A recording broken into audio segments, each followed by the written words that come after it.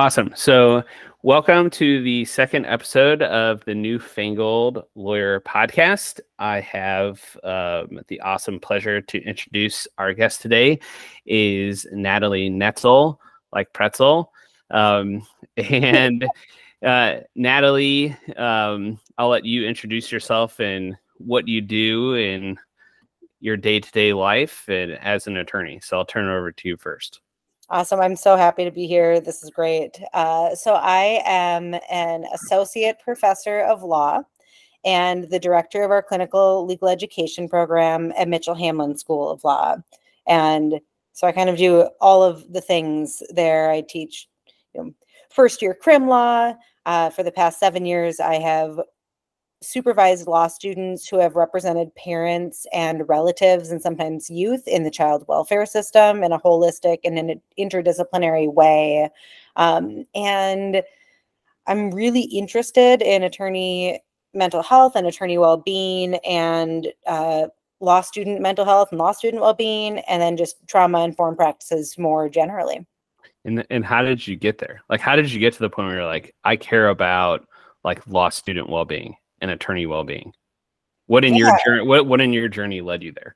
I mean, a lot of things led to my care in that. So before going to law school, I got a master's degree in counseling and was licensed as a school counselor. So just operating generally in the mental health space has kind of been a part of what I've done long before my experience in legal education. But really caring about it, I mean, some of it is, personal and having some of my own mental health struggles that have come up as a part of being a lawyer, and maybe having law school reinforce some anxious thinking patterns in myself and kind of bring out law school where mental health issues are nurtured to bloom.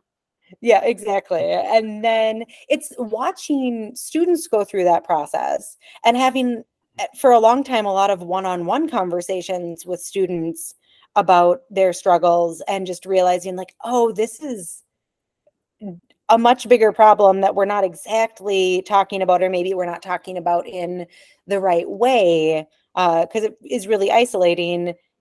Well, just the norms of our profession really kind of feed the bear in terms of mental health issues like anxiety and depression. And so, with your own viewpoint, how do you see things changing at the law school level when it comes to well-being and mental health and support and all those functions?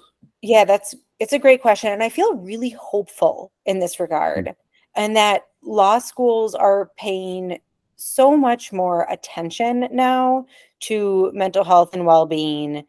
And I mean, students are demanding more attention on these issues than at least occurred during my own law school experience. And, there's a pretty dedicated group of law professors around the country to working on issues related to balance and well-being in legal education. And, I would say in my own school, I mean, they let me teach there, and they let me teach about these things and have these conversations. As a part of first year crim law, we also are talking about trauma and trauma-informed practices. And as a part of, which is really fascinating, because the criminal law experience is very traumatizing. Yeah, I mean, I clerked for a judge in Cook County in Chicago. That's the busiest criminal court in the country. Yeah. In one of the classic fishbowl courts.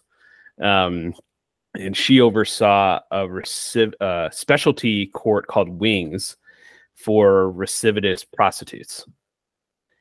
And the whole idea was that it would link up these women with social services, job training, childcare, parenting, all, housing, you name it, all the things that create stability. And one of the most striking things about that experience was how traumatic it was. So many of these women were forced into prostitution at when they were children, because their support network were also in that. And it's such a missed piece, I think, in criminal court, but in court in general, is that people are coming to court with all these different experiences. Yeah, totally. I mean, in criminal law and child protection and, some aspects of immigration and some aspects of family, like people are interacting with our legal system who have trauma histories, who also have experienced some kind of trauma that has maybe led to that interaction with the legal system, or participated in some kind of trauma that has led to the interaction with the legal system. And then our legal system and interacting with our legal system can also be re-traumatizing or trauma-inducing, in that it's like the system has so much control over what's going to happen in your life. It strips power away from people and things are out of their control. So there's like trauma at every intersection. And of course, as attorneys, when we're exposed to that, we're at risk of vicarious trauma. Oh, 100,000%. It's fascinating. I was just at another thing where there was a panel and they were talking about Zoom court. And one of the main takeaways was that the reason why Zoom court doesn't work is that people don't have fear of the court. What do you think about that? Yeah, that's really interesting. And I mean, I think that I would have some other questions about what does it mean that Zoom court isn't working and for who? I, have seen certainly that there are times in child protection cases where everyone being together in the same space, like, may be helpful at resolving a case, or may be helpful, to provide support to a client. At the same time, I think for some clients, court may feel slightly less traumatizing when they're not there in the space, when they get to be in their own space, in their own comfort. And they're not worried about even some of the basic stuff, like, making sure that they're paying for their parking, or like what it means to like get and to be in that space. And it is easier for them to access court, and where, I wish I could be there with them. And sometimes I still get to be there sitting next to them, just not in a courthouse. So yeah, I guess I'm curious what, well, I think it's what is shown is that people that are victims, right, feel comfortable being able to and supported, not physically being present with the person who they're accused of having harmed them. Yeah. I think the takeaway was that the people navigating these systems as the accused don't take it as seriously, right? That they almost see it as informal, not as there's not as much kind of deference, right, and respect, because it's done in virtually, as opposed to physically being present in a physical courtroom. So I think it's just this fascinating kind of space that we're in right now as attorneys, are these intersections of space. Yeah. And, and that I think is interesting when I think about, court and the trauma that it can cause. I think about, trauma it can cause to victims being involved. I also have a hard time sometimes separating victim and offender, in that people who commit offenses have experienced some kind of trauma that then, or more often than not, that also kind of factors and plays in. And I think that, there's something to be said for the trauma of offending, that, I believe people are good and want to be good and do good things. And sometimes we all have bad days, and in our criminal justice system and our child protection system, we catch people in their worst moments. And, being trauma informed is a part of recognizing that too, and seeing just like the full humanity in the people who are, or in people generally, and in the people who are interacting with our systems. Yeah, and it's like if anyone you plucked them out of time at their lowest point and defined them by that lowest point. Yeah, in child protection, we put a microscope on that lowest point, and then don't see all of the other strengths that exist for that person. And, people aren't an either or, it's not a good or a bad. And like, we're just all shaped by our experiences. And I don't think our court systems bring out the best in most people, if anyone, with how they're set up and how they're structured. What I say is stress is a hell of a drug. Yeah. And when people are stressed, they say and do things that they don't even mean. Yeah.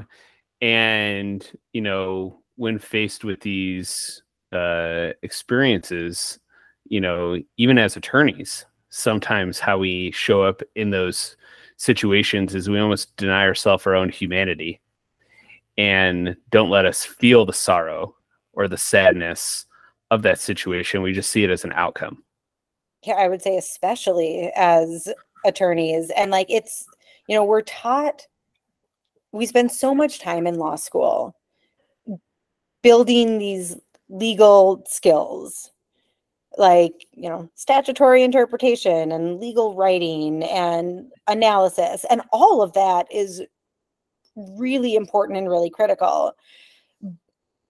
And at the same time, there's just historically has not been enough focus on the emotional aspects of law, on how to carry emotion, on how to care for oneself while caring for others, and just on examining the impact that being a lawyer has on the attorney. There's just, and we're doing more of that now, but it takes a lot to change habitual norms and normative standards of how is a practice, right? A large group of people, you're essentially trying to move a glacier. Yeah. And so how in your own work, so you've been doing this work where it's up in your face. What are some different strategies or skills that you've developed or outlets that you've gone to help deal with these traumatizing situations? Yeah, I mean, I feel like I've done all of the things, and some of it you can spend a lot of time researching, writing, thinking about, trying to put stuff out there, trying to help the next generation of lawyers be better prepared, and in trying to help the next generation of lawyers be better prepared for the vicarious trauma and that and mental health issues that may come up as a part of their work. That in turn helps me. So like, I'm very self-interested in my academic work, but We shouldn't, but is that such a bad thing? no, I don't think so. I think that is like what I'm trying to teach, is we all need to be a little bit more self-interested in our well-being for these reasons, to be better. I mean, just like to be good to ourselves and also to be better at showing up. And I mean, for me, some of the work has been like accepting my own limitations and time constraints, and like kind of recognizing that I can't do everything all at once. And so I need to make choices about what I do. Healthy, dose of therapy and prescribed medication to like help out as I'm untangling some of what I've seen. And then just really being able to bring that in an authentic way into a law school space and into a space working with other attorneys to kind of hopefully work together with people who also care about this to like co-create some solutions. It's like you're processing it out and in the open. Yeah, I think that is for better or worse. That is how I live. That is how I live my life. I mean, that's, but there's something to that, to showing that, this is not something to run from, not something to disconnect from and, separate yourself from, but to integrate as part of your experience, to be able to, not only allow yourself the space to process it, but share with others like, hey, this can be part of your experience and you can have feelings about it.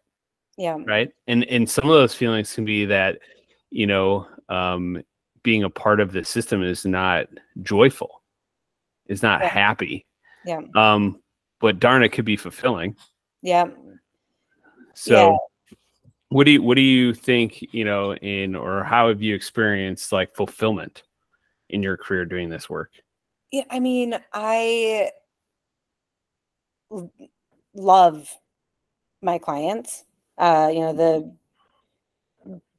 parents and their relatives who find themselves kind of subjected to the child welfare system, and who are really wonderful, incredible people who aren't always given the benefit of the doubt that others are given, and being able to work with and connect with them and see their strengths and build on their strength. And that is incredibly fulfilling, to get to have that source of connection. And to get to help put forth a different narrative about them is really fulfilling. Yeah. And you mentioned the word love. What does love have to do with the law and client care? You don't hear that very often. I love my clients. And you say that not in the sense of kind of like I enjoy working with the clients, but you love the clients almost in light of their humanity and their situation and their personalities. You cut through that all. Yeah. I mean, or maybe I just see it differently, but like, they're just, once you get past like the surface level, this is the bad thing someone said they've done, there's really, they're just people. They're not, my clients are not different from me in terms of we share and have the same humanity. And so they're people that I get to connect with. And sure, I mean, there's some clients I certainly like more than other clients, just like there's, sure, but that doesn't mean make you love them less, which is a really unique perspective. I can't say I've ever come across another attorney, Natalie, who would say, I love my clients for their humanity. Well, that's sad. Isn't it? But it's part of, I think, what drives kind of this dissatisfaction with being an attorney, or this misery, or this kind of sorrow, this disconnect. We see clients as other, right? Or see them as their problem, see them as a problem, right? They get conflated that the client is the problem. And so kind of talk about, how do you navigate some of the clients that, might be difficult, but you still love them anyway? How do you navigate that? I mean, so when I'm working with people, it's not because, it's very rare that it's because something really great is going on in their life, right? And it's recognizing that when people are going through things, they aren't necessarily showing up as the best version of their self. But, I think it's like kind of,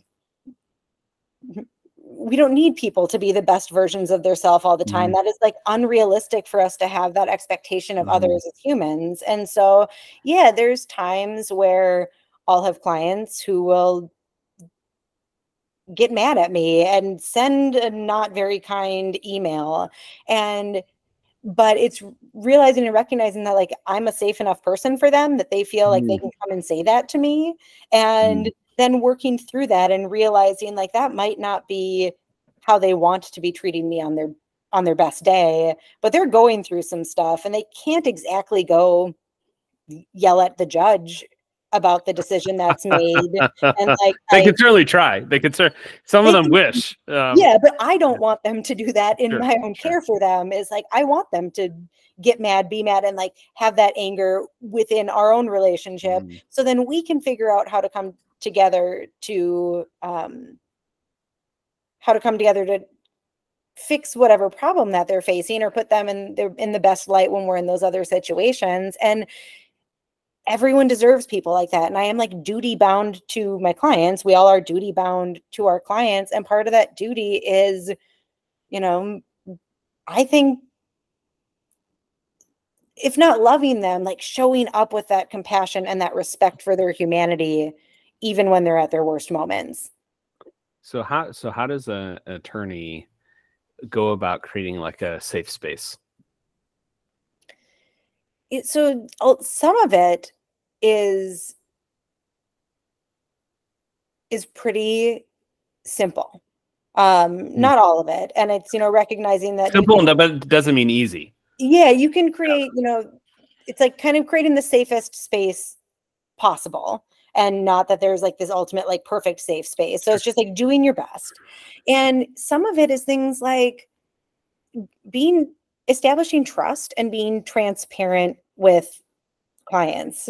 And that is, if you say you're going to do something, do that. Respond to emails or let them know like when they're going to get a response. Some of it is, taking the time to really listen and sit with some problems and feelings and not shy away from those problems and feelings. And not like you're going to go out and be someone's counselor, but it's like if someone is emotionally dysregulated, you can't really do your job as an attorney, like talking to them in that moment. So it's, physically like taking a pause and just a deep breath. Very simple. To slow things down a little bit to help clients, ease into that. Some of it is if things get too escalated, saying like, hey, can we like take a break? Would you like some water? Kind of just, and it's like being intentional about those little things. And not just pushing past it. Yeah, it matters. Or ignoring it. Yeah. Or trying to manipulate the situation or trying to just talk past it. It's giving things the opportunity to just breathe. Yeah, giving a little bit of space, thinking, how am I, making sure my client is feeling valued and seen and heard? How am I communicating to my client like my respect for their humanity? In maybe even more so in just like in presence and how you show up with them than like, saying I respect and value you. Like just how do you like use yourself as a person, as a tool to help clients and when it's genuine and authentic, I think that helps them to feel safe in their relationship with me or in their relationship with other attorneys. So Natalie, how did you get here? Like you went to law school like all the rest of us. Yep. What was your law school experience like? Was it different? Did you have like a different like point of view or like different outcome that set you on this path, like going into law school? Because because a lot of the studies have come out, and you and I have talked about this before, of like, law school kind of facilitates a lot of the issues that attorneys face with well-being. Yep. But it seems like, and I'm not saying like, you're perfect, I'm perfect, but like, what about your experience led you to kind of show up in this way? Yeah. So, I mean, it's interesting. I always like kind of thought law school sounded fun or cool, but never really wanted to go and never really wanted to be a lawyer. And actually I, wound up taking the LSAT as a present for my grandpa, who always wanted someone to be in our family to be a lawyer. And I didn't have anything to give him for his 90th birthday. Cause like, what do you give a 90-year-old who like has everything that they want and need? Did you give him like a card, or did you like wrap something for him, or just? Yeah, no, I just like printed off the like registration for the LSAT. I love that. Happy 90th birthday, Grandpa. I am going to take the LSAT because you've always wanted someone in our family to do that. And I guess we'll see what happens. And so then I took the LSAT and I did all right. And then he got really excited about touring law schools because, again, he always really wanted to go to law school. So we vicarious joy. The other kind of the vicarious joy. So we toured some law schools, and then I loved the idea of being a school counselor, and didn't like that in Minnesota didn't feel like I was getting enough like student interaction within the role, and was like, well, I don't want to just like standardize test kids forever. So there's no humanity in that. Yeah. So then I was like, okay, well, I guess like I might need something else to do. So, law school. Okay, we'll give it a try. So in some ways it, was really just fulfilling someone else's dream that got me here, which is like for better or worse, I guess. But the counselor side of me never left, and that person was developed first, and that lens went with me through law school. And fascinating. I wonder if I'd be fascinated to know a study of people who always want to be attorneys, because I think if I'm going to just simplify things, there are a group of people that growing up always want to be attorneys. They were told you should be an attorney, and that was their single point focus, right? They went to undergrad, they were pre-law, they went their intermediate. Then there's those of us like you and me and other people that kind of just like almost like are like, well, yeah, this like law thing sounds like pretty okay. Yeah. And we're achievers and we achieve, but even in law school, like my law school experience, like I didn't put any pressure on myself. Like if I did well, I did well, but I always kind of felt like I reached a point I'm like, well, I know enough, which I think kind of informs then, quite frankly, like how I am as an attorney. Like I just was okay with, I don't want to say like just enough. Yeah. But how to reframe that now, kind of I'm heading into having completed my first decade of practice, is that like I am enough. Yeah. And that seems kind of like with you, like even in law school, you're like, well, I am me, and that's good enough. So that I love that is the me version that you are seeing now, which means that maybe I've actually done some work and accomplished some things in that regard, because I would say that I actually part of like I took the LSAT as a gift to my grandpa, thinking I was going to do terrible on it. I never thought that I was going to be good at law school. In fact, my goal in law school was just don't fail. Like I was like, okay, like keep whatever scholarship they're giving me and just like don't fail. Because like you're pretty dumb, you don't belong here. So just imposter syndrome. Yeah, I mean, really. And then it turns out that the perfectionist tendencies that I have and wound up that not failing actually wound up being like really succeeding, which was a shock to me. And so law school was pretty good to me, and that I was like, oh, I thought I was too dumb to be here, and I'm like actually doing okay. I'm so self-critical of myself.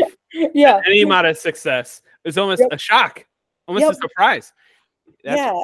And so but then it was like once I like actually demonstrated some success, that's when I started to unravel, because I was like, oh well, how do I keep this up? Because clearly I can't. Clearly I still don't belong here, and someone's gonna finally figure it out. And like, what am I doing teaching law school? And that's maybe where some of the the anxiety and the anxious thinking patterns and stuff really got fueled, and then caused me some problems once I got into my career. That now part of my goal is to help give students better tools to deal with that, so they won't have those same problems that you've given a narrative to it, you've given a voice to it. Yeah. And you've been okay with saying it. You seem very comfortable with just saying this was my experience. Yeah. And so how did you get to this point? Have you always been this way? No, I don't think I've always been this way, but I think that being a professor is just such a there's so much power in the professor and student relationship. And I don't know that I've earned it in any way, shape, or form, but like of course not, because your success cannot be your own. Law students like look up to professors, and it was recognizing that when I would say stuff or talk about mental health, even a little bit, even in kind of like cutesy, sanitized, like veiled ways, that like the impact on law students being like, oh, so I'm not alone in thinking I don't belong here, or I'm not, or having those thoughts of I don't belong, or I'm not alone in thinking that I just, and in these struggles. And then as I would have those conversations one-on-one, it was like, okay, I have a platform where I can shine some light on this. And to the extent that I myself, I only get to speak for myself, but I know a lot of other attorneys who have succeeded and done well despite having similar sorts of issues. Giving a voice to that, I think, helps other people feel a little bit more normal and validated in their experience. And so, I joked earlier about like going through this process of doing it outwardly for me. And really, it's like whatever I'm saying is what I was working on a year ago. And I get to the point where I can package it nicely and talk about it in a way that I think might help others. And certainly it's like incredibly vulnerable still, and there's risks that come with it, but they're calculated risks that I take because there's really something to be said for other people getting help sooner or earlier. What do you think are the risks of being vulnerable as an attorney? Oh, I make people uncomfortable with this stuff all the time. Like, how does that manifest? Like when someone's uncomfortable? I mean, I think that it's a really uncomfortable truth that the status quo of our profession causes harm. And we talk about it in terms of statistics, because statistics are like easy to look at and sanitized, and we can like see those numbers. I think that we're good at talking about the issue in terms of statistics. We're a little less comfortable with kind of the mess or the reality that is like, oh, I am like needing to take a break because I can't do stuff right now, like because my mental health is struggling. And that I think can get messy, because it's hard to grapple with the harm that we cause to each other by participating in the profession and in legal education in the way that it currently exists. Well, attorneys are inherently risk averse. Yeah. In a lot of ways, and like to have a roadmap, right? Precedent. We like forms. We like systems. And there's no, humanity is not built that way. It's muddy and it's messy. And the way we interact is, a lot of times less than clear. And people, how we even see evidence. If I'm going to use a kind of a law nerd kind of platform, is that even how people see evidence, visual evidence, is very different. Because what we bring into it is our own preconceived notions of, how things should go. And so to strip ourselves of kind of all of this and just see things as they are, we like you said, statistics. We like, where's the evidence? And, a lot of the evidence, particularly in this space, is hidden. Because it's obvious, but a lot of people go to great lengths to make sure it never sees the light of day. It's scary to talk about. It's hard to talk about. And in some respects, like once it's out there, it is a bell that cannot be unrung. And I think we still need to keep having these conversations anyways. And like it's scary and weird and messy, but like by talking about it, we take away some of the power that it has. We take away the fear. We normalize it. And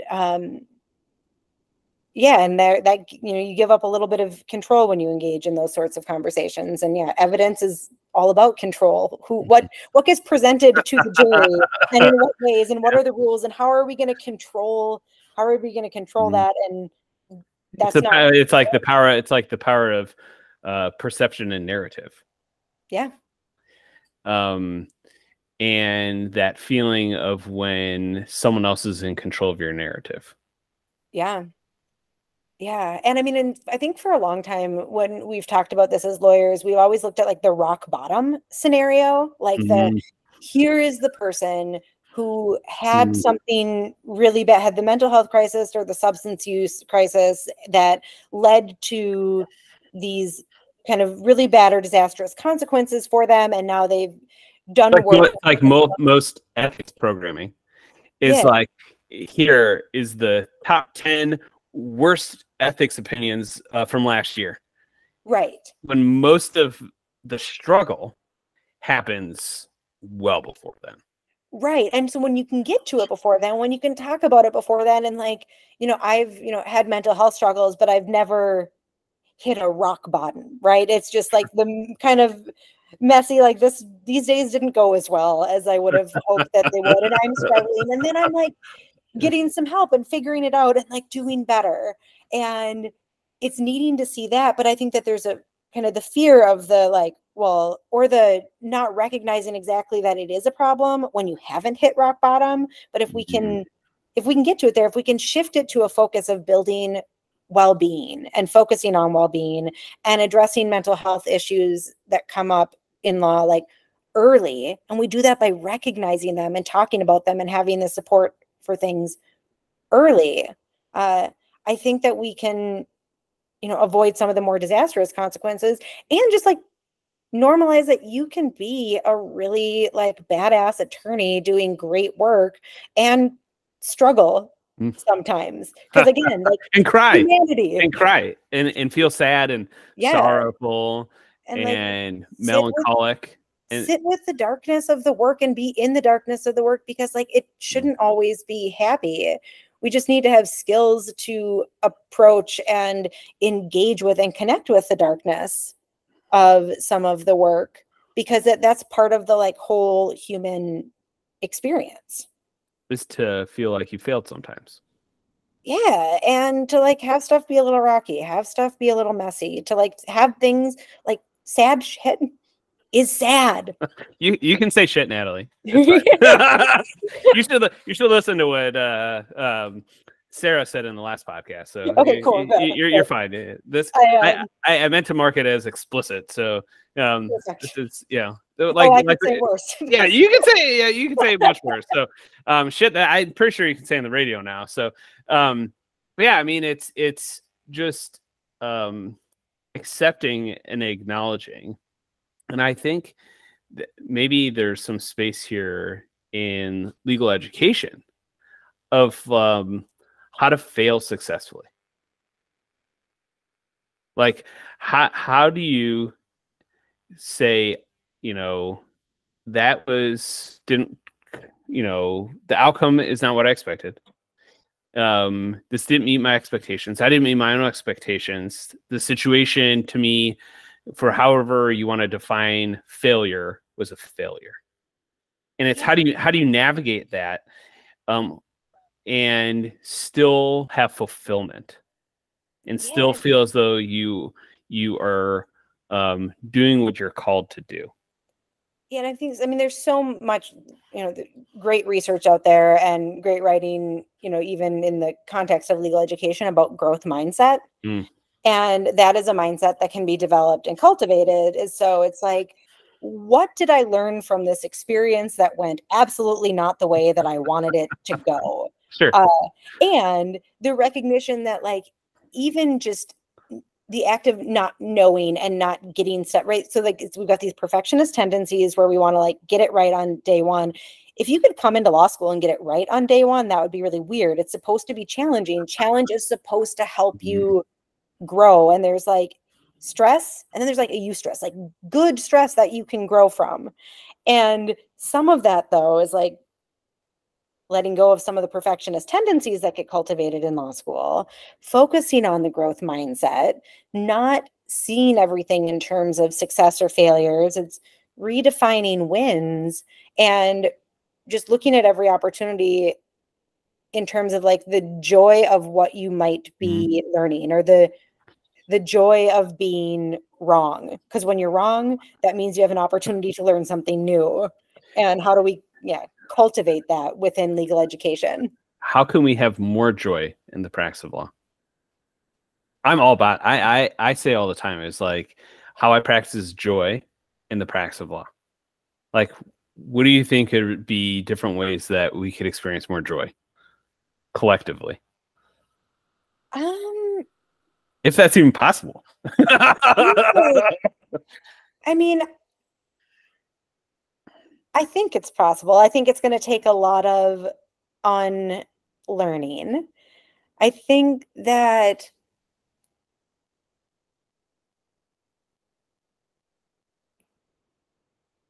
man, I don't know. This is actually a really tough one. I think I might be stumped with how do we have more joy? Mostly because I'm just like, I'm so stuck in the like, how do we like sit with and experience like the darkness and the sadness of it all and embrace that as like a part of the experience. And so maybe it's just that like joy is great and I love having joy and I love when I have joyful moments in law, but like maybe we have more joy when joy doesn't become like the fixed point of like just trying to achieve joy and happiness all the time and just kind of more trying to like be with the humanity of it all.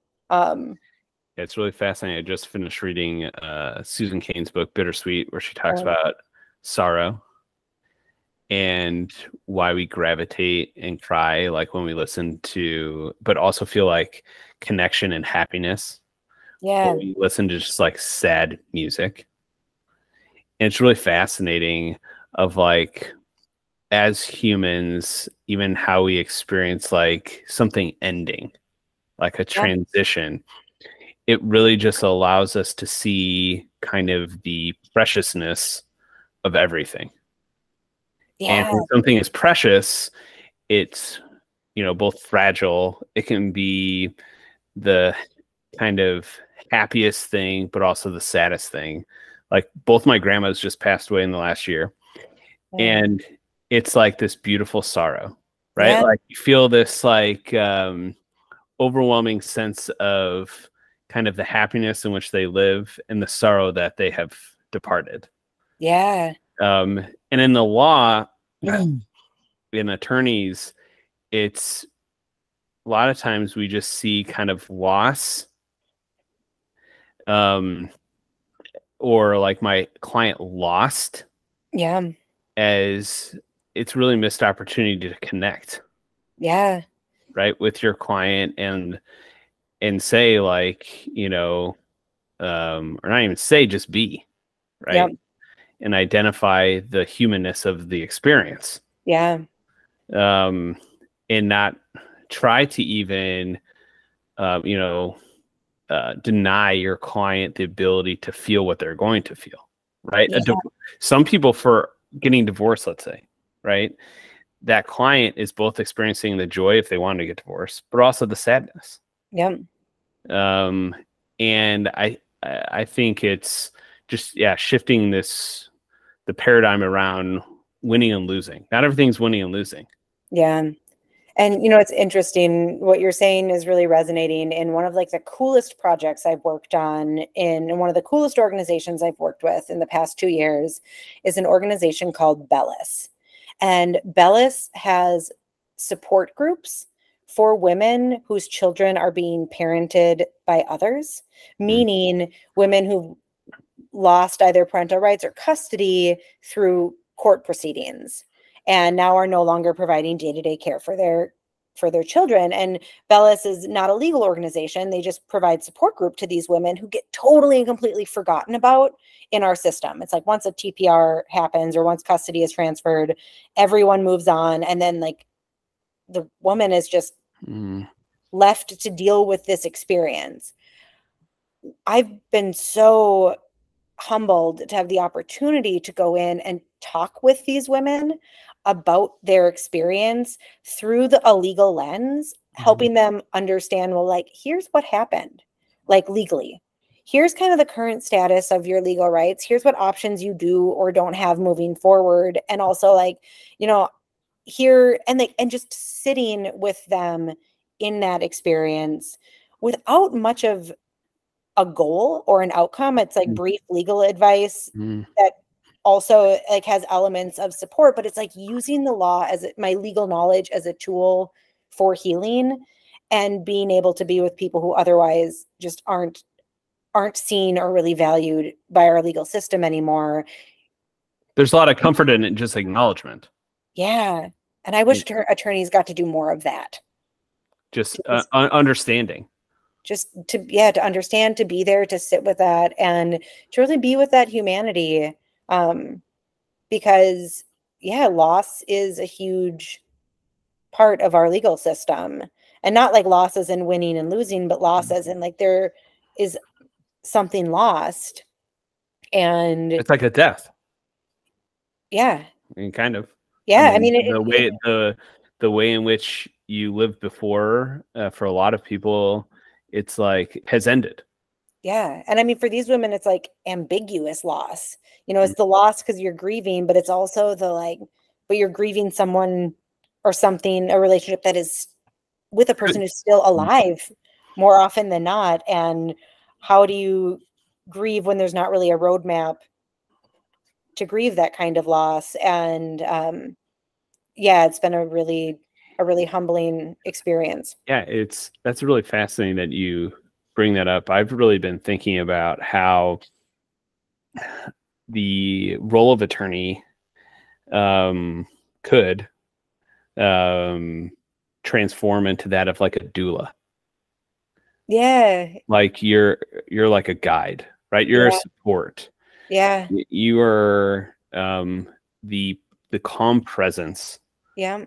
The listening ear, the command of the room if need be, right? There's death doulas, there's birthing doulas, right? Yeah. That's how we see it in this context. Well, it's like as attorneys, I think really it could be just part of this process. It's just reframing what our role is and how we interact with with our clients or other attorneys or the legal profession broadly as more of kind of quiet guides. Yeah, well, and it's interesting now as you're talking about that, and I'm thinking about having had like my own doula who was amazing when I gave birth. But it's like, the doula is someone who's like acting alongside the medical professional who's not necessarily a medical professional, but has the knowledge. And I'm like, do people, and maybe they do, and maybe this is going to be like my new job, like to like be the attorney who helps someone navigate the legal system and their relationship with their attorney, and like to like be the person like alongside helping navigate this, because it is such a often emotional and challenging experience that you might need someone with expertise to help you be able to engage with other legal professionals and with systems. That's really fascinating. There you go, Natalie. I just discovered your calling. Legal doula. Legal doula. Natalie Netzel, the legal doula. Well, okay, give me 5 years. It's going to happen. Well, and I'll be there to hopefully support you along the way. So, you heard it here first. Yeah, we heard it here first. Groundbreaking news. So I'm going to leave with this. So what do you think? So one of my focuses, obviously, of this podcast and kind of the mission I'm on, I suppose, my calling is in like attorney narrative, and when I'm calling the newfangled lawyer. Yep. Like, what is the path forward here? So what do you think it means to be a newfangled lawyer?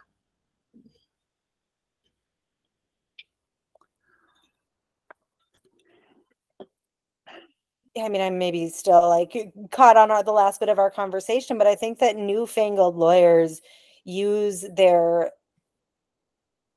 legal knowledge to promote healing first, and then everything else falls into place. But how are we as lawyers promoting, encouraging, cultivating, empowering healing? Because I think that that's not only going to be good for the clients that we serve, but it's a way healthier way. Even self-healing. Even self-healing. Yeah. Attorney in a very broad sense, healing. Inward to be outward. Well, Natalie, this was awesome. This was a great joy to have this conversation. And so this is kind of the fun part where I just go and ramble on and say, I'm going to hit stop recording, and I may or may not cut it out at the end. So cool. Well, we'll see. So we'll keep talking, but I'm going to hit stop recording. Sounds good.